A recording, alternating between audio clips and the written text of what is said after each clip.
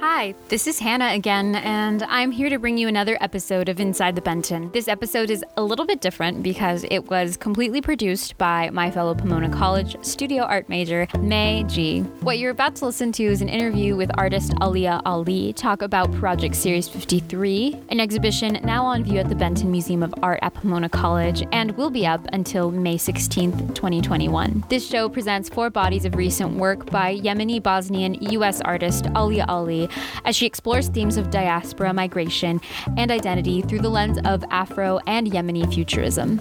Informed by the artist's own transnational and multilingual upbringing, these works use visual language, photography, textiles, video, and installations to create a new lexicon unfettered from the colonial violence inherent to language. This exhibition was curated by senior curator Rebecca McGrew and curator Hannah Grossman. I personally am really fond of Ali's work and have had the privilege of having her visit a couple of my art classes on campus. And I'm excited to have the opportunity to share her work with you. Hi, I'm May, and I'll be your host for this episode of the Benton Museum's podcast series. Today I'll be speaking with Project Series 53 artist Alia Ali. In her own words, Alia is a Yemeni Bosnian U.S. multimedia artist whose extensive travels have led her to process the world through interactive experiences and the belief that the interpretation of verbal and written language has disserved particular communities and presents more of a threat than a means of understanding. Her aesthetic interests stem from people, place, and processes which unite and divide us all at once. Alia is the first Project Series artist to exhibit her work in the new space of the Pomona College Benton Museum of Art. The show is curated by senior curator Rebecca McGrew and is scheduled to open in the fall of 2020 and stay on view through the spring of 2021. So now I'm here with Alia Ali. Thank you so much, Alia, for being here and for taking the time to speak with us today. To start, could you please introduce yourself and this incredible new body of work that we'll be showing? Hi, May. Thank you so much for hosting this podcast. A little bit about myself. I am a Yemeni Bosnian U.S. artist, multimedia artist that focuses mostly around photography and the narrative that photography and image produce that sometimes don't only translate into photography, but also into installation, video work, and even textile. I'm really excited about showing this new work at the Benton for the Project Series 53 that has been curated by Rebecca McGrew and who's been really instrumental in not only bringing this work to the Benton, but also supporting me in making a lot of shifts in my practice, especially during these trying times, during COVID and so on. And so I'm really excited to see how students from Pomona, but also how the extended community relate and react to it. I'll be presenting in 3 different locations. One of them is the entrance to the museum, the lobby, where I am presenting a wall that has been patterned with stencil, with photographs that also are photographs that I tend to make usually using patterns of other kinds. And in this case, I was creating my own pattern using the repeated word for love in Arabic, which is hub. The other part of this exhibition is the lobby that lines the side of the museum, which is where I'll be presenting Flux, which focuses around the politics and even the poetics of what is wax print batik that is normally identified as African wax print or sometimes also controversially Dutch wax print. And finally is the newly commissioned work. In fact, Hub was also commissioned, which is in the lobby, but the work that I'm really excited about, which I have been working on for 2 years, is a culmination of quite a bit of research. The exhibition, the installation itself is called Al-Najm Al-Ahmar, the Red Star, and in it sort of serves as a frame to the film, which is a multi-channel installation, video installation of a film called Mahjar, which translates to migration and can also be the word for diaspora. And in that, it's activated with black light and really kind of thinks about different sort of radical potential possible futures, in particularly in regards to my native land Yemen and its relationship to the the rest of the world, namely my adopted land, the United States, and thinking about how, in regards to the conflict that is happening there at the moment and that has been happening there, has been considered the worst humanitarian crisis for the past 6 years, that Yemenis, we no longer really see that there's any mobility and therefore no potential future moving on a horizontal plane throughout the world, but the only potential that we now see is through the vertical, and that is through other worlds, other planets, other spaces, and other constellations. Incredible. Thank you so much for that beautiful introduction to your show. So a common theme across your works is the breaking down and exchange of language as symbols. Could you tell us how you became interested in the use of language as a launching point for your work, and how that transformed into using textiles as a form of language? I really appreciate this question regarding language, and indeed it has been a point of departure, most likely because my parents are both linguists. I grew up between Yemen, Turkey, Sarajevo in Bosnia, later on Vietnam, Wales, the United States, and Morocco, and have traveled extensively both by choice and not by choice. And I think this continual sort of movement from one space to the other, one of the most inherent things that we have is how do we communicate.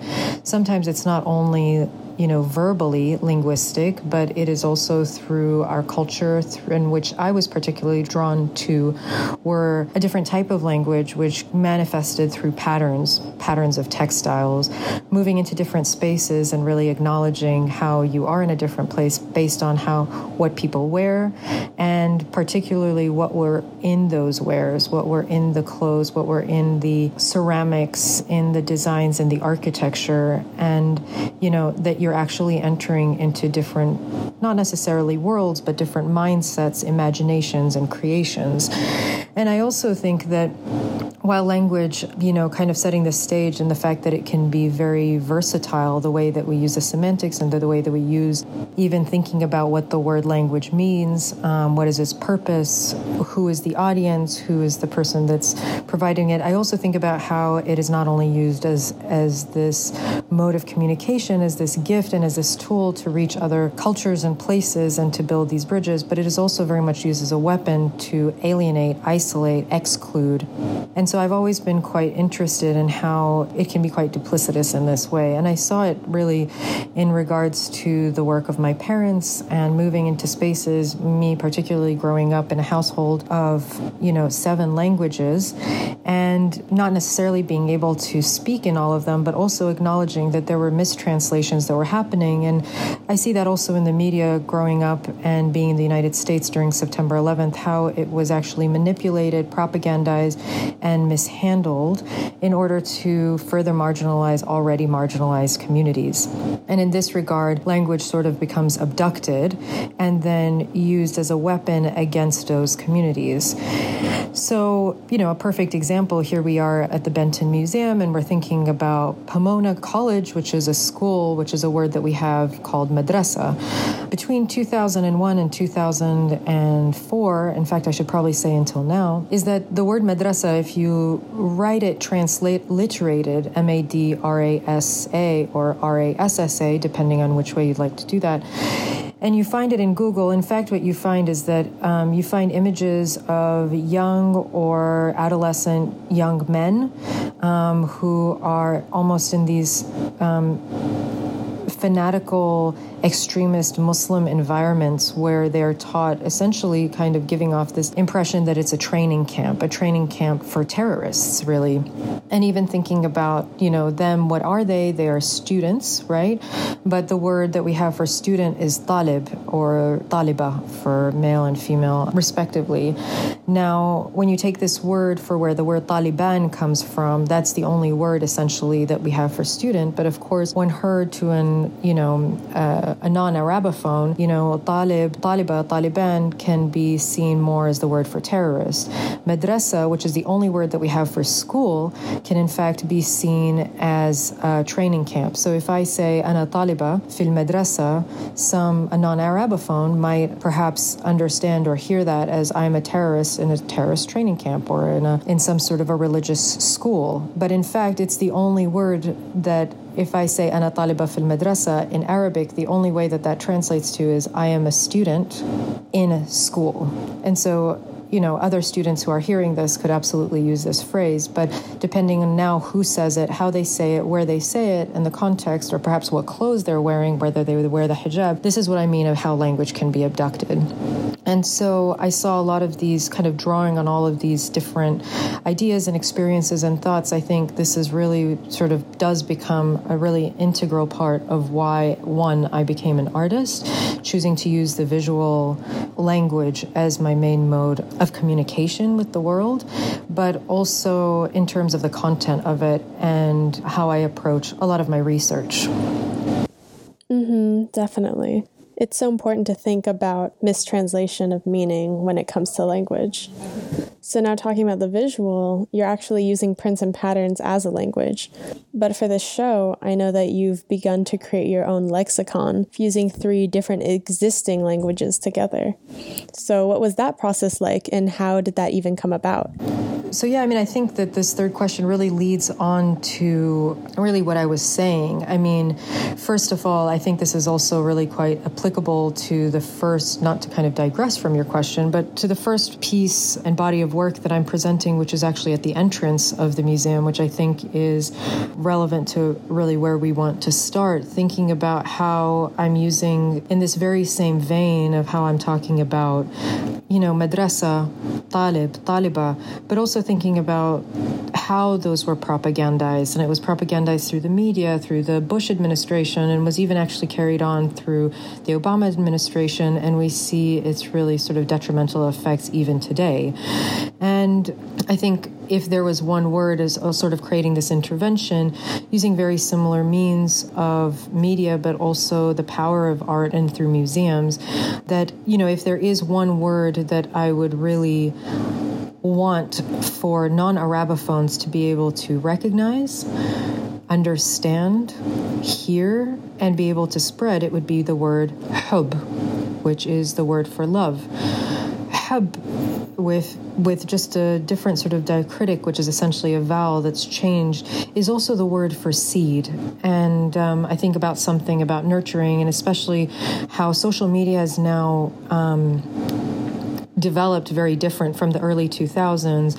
I hope that this is also something that can sort of be taken, and there's also a space within within that wall where people can take selfies and hopefully spread this word through their own means. And then I think also, when I'm talking about Mahjar and An-Najm al-Ahmar, which is, the red star in the other room, I think that's kind of a larger story of why I would create a language of the future.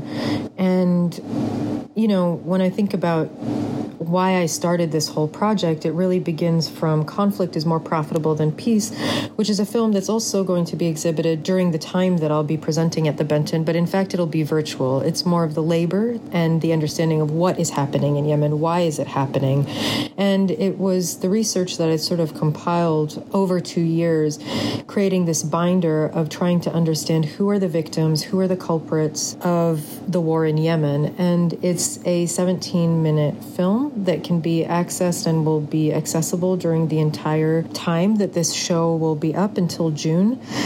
And so I think after working on that, I really, it's very different from my work. It looks like it's very evidentiary. It's a binder with black and white papers that have been compiled from lobbyists, lists, laws, weapons manufacturing companies, data. And so rather than what we're normally used to seeing, at least for people from West Asia, especially in light of, circumstances that are, and wars and catastrophes that are in Syria and Iraq and Palestine, but namely for me in this case, Yemen, how a lot of this information is in fact redacted. In this case, I really try to flip it on itself and highlight it. So there are a lot of these highlighted, but the entire document is in English. And that really says to who is the audience, who is it meant for? And I think a lot of work really for people who are coming from West Asia really think about making work for, as I put in quotes, the West, and how to respond to specific catastrophes or crises that have in fact been imposed by the West. I really wanted to make a work in response after making conflict is more profitable than peace, a work that was for Yemenis by Yemenis. And I was awarded the Alan Sekula grant, and with it I went to Brooklyn in New York and Detroit and Dearborn in Michigan, where I worked with Iman Ahmed in Brooklyn and Awad Ghazali, both in Dearborn, both of whom are from the Yemeni diaspora, and tried to think about how do I move away from the current politics, the sort of dystopic present, into thinking about what is the possibility of thinking about our future, but also about thinking about our past in order to construct that future. And there were a lot of really beautiful things, I really wanted to step aside from religion, I wanted to step aside from politics, and I really wanted to think about what is it that ties us together specifically as Yemenis, not as Arabs, but as Yemenis. And with that, it became also important that this isn't only a story of Muslims, it's a story of Jews as well, of Yemeni Jews. It's our story of sun worshippers, it's Sabaeans as well, it's Himyarites. And, we were all drawn by the story of the Red Star. The Red Star, which we call in Najm al-Ahmar, is something that, Yemenis and in different tribes and children have been told, since as long as we can remember. And it was something that we were all pretty shocked and surprised that we had in common. And even that we carried it on into the diaspora. And the story is that Queen Balqis, which is the Queen of Sheba, so Saba is what we call Sheba, was actually Yemen, what is modern-day Yemen and southern Arabia, but also Ethiopia. It's believed that the throne of the Queen of Sheba, so her name is not Sheba, her name was Balqis, who has been conveniently left out of any of the religious texts, as the erasure had already started to happen, that she was the most powerful woman of the land and was in and of herself a sort of sorceress who could also speak to animals and had this great power. And there was another great ruler who was in the north, King Solomon, who had heard of her power, and they communicated through a hoopoe bird. And he wanted to come and visit her, but her condition was that if he did visit her, that he must bring her a gift the size of her power. And so he does, and he gifts her the Red Star. Now, the Red Star, when I spoke to Awad and Iman, we sort of thought about this in this way of, I always thought it was the sun because she worshipped the sun, Balqis worshipped the sun. Iman had thought about it as Venus, and Awad thought about this as a mythical place, this place that any star that we see is a star that connects all Yemenis in present day, but also across centuries, right, and across millennia. And we all looked at these same stars. And I think that that's quite poetic and beautiful when we sometimes look at the full moon, to think that the moon looks so much closer to us than our families or friends on the other side of the world. But I was really interested of when I was in Yemen working on my first film called Al Qabila for my undergraduate, I found this article of 3 Yemeni men who in 1997, when NASA had sent up the Sojourner Pathfinder to Mars, that these 3 Yemeni men tried to sue NASA for invading their inherited land.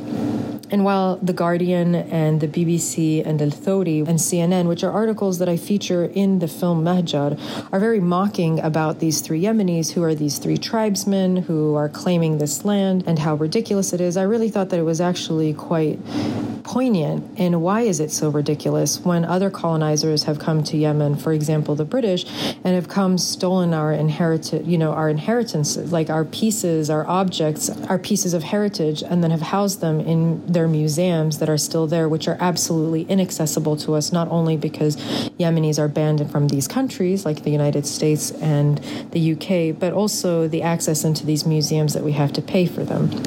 And so thinking about not only colonizing our land, but it's in fact, to me, colonizing our myths and colonizing even our stories. This becomes the premise of what is the possibility of us imagining this star. Now, I really ground it in Mars, but it could be any of the stars like Awad talks about. And when I think about the future, if this ties me to 3,000 years ago, then in fact, knowing this story can catapult me to 3,000 years from now. When I think about how language has transformed from 3,000 years ago of ancient Sabaean to how it would transform as language evolves, as I discussed before, how it evolves into the future, then I think, well, how has actually Arabic singularly or Hebrew singularly, actually, how does it disserve our community from being collectively Yemeni? And so this kind of gave me the impetus to create a new language that I wouldn't say is necessarily invented, but draws on from the three languages that I find so beautiful and so much a part of who I am and of my roots, which is Hebrew, Arabic, and ancient Sabaean. And in the film, I actually speak it, and in the exhibition, you can actually experience it. So to me, this space becomes this letter from the future, which is actually what Michael Rakowitz, who has so generously contributed to the catalog and has been a really instrumental in providing, mentorship and support during this process, is in fact what he calls this sort of letter from the future. And in his own letter, it's really beautiful for talking and really drawing about these comparisons. And when I say letter, it's in the catalog. These comparisons between that this is not only the story of Yemen, it can also be the story of Iraq and Syria, but also the importance that it's only the story from Yemen and that Iraq too has its own stories and so on and so forth. But they're just also showing this systemic repetition of erasure that occurs by Western powers. In this case, I'm namely mentioning the United States and Britain into these regions and what happens, but these, thinking about how futurism and language actually, how through these ways we can reclaim them. That's incredible. Yeah. Thank you for speaking more on that. So just to wrap things up, how do you see the themes from this exhibition continuing into your work in the future, if at all? Yeah, I think the themes that I've really employed for this exhibition are really ones that have been lingering not only in my practice, but also in my life. And they're things that I've been exploring and that I continue to process through my art. I think it's also kind of created this, what I keep talking about in this podcast, even just using this term, this point of departure for yet other work. Rather than thinking about a specific work meaning something, it really is a stepping stone to what is next. And so for the next exhibition, or the next, body of work, I should really say, I was fortunate enough to be awarded the Roswell Artist Residency in Roswell, New Mexico, which ironically and interestingly enough, Alison Saar was also awarded several years back, I believe in the 80s. And so Alison will also be exhibiting during the same time that I am at the Benton, which I'm beyond honored to be showing next to her. And so at Roswell, I'll be there for 1 year. And the premise of this residency is really, it's considered a gift of time. And so I really do hope to expand a lot more on this new language, really driving more meaning, like sort of nuanced understanding of it, how it functions, the grammar, and how it can actually be utilized. But also I'm just really excited to kind of spend time stargazing and kind of thinking about how my work can be elevated both literally but also figuratively into something that is more celestial. Kind of thinking about also, if considering that conflict is more profitable than peace as the first part, with Mahjar as a second part, and perhaps continuing on to make a trilogy of the third part, so another film. I've also been really thinking about, this idea, this continued sense of textile making.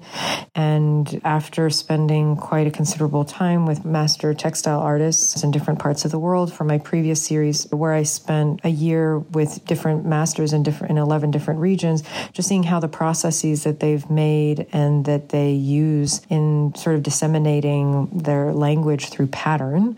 I too have been always really fascinated with block printing and have already started creating blocks of the new invented language. And how does that mean to no longer actually be using not only textile, but sort of fibers and materials that could, withstand and could be used in the future that are also patterned. And thinking about also different materials in photography, in what we print on, and how that can also be sculptural. certainly being the project series artist is the 53rd artist, this has just been an incredibly eye-opening but also supportive environment in which I've been able to experiment and explore with a lot of things, that objects, materials, and just having them manifest in very different ways that are really beyond photography, but also into installation, painting, moving image installation. And to that, I also have to say a huge thanks to Rebecca McGrew, Hannah Grossman, to, the staff and everybody who is at the Benton Museum, Kimberly Varela, who I've had an exceptional collaboration with in making this book, who is brilliant and heads this graphic design atelier called Content Object in LA, and who's designed the book. Also, of course, to Michael Rakowitz, who's been instrumental in thinking about how the work is really relevant in this day and age. And of course, to my mentors, I had just recently graduated from CalArts doing my MFA, and I've really had this great honor of working with people like Ashley Hunt, Mercedes Durrami, Colleen Smith, EJ Hill, Christine Hill, and Ines Schaber. It's just been really wonderful. So, and thank you very much. And thank you to Pomona and also to the Benton just for having, giving the space also for me to enter into classrooms and having these dialogues with students who I should say are artists rather, who really kind of helped make me think also a lot about my work. I think that's important as an artist to just kind of step away from what, being in the art, but also in the work, but also step away and consider and understand different perspectives, but also different narratives. So that's been a gift. So thank you so much. And thank you for taking the time to edit, all the labor to do that, and to produce such interesting questions and giving me the platform to present my work. So thank you. Thank you, Alia, so much for speaking with me today.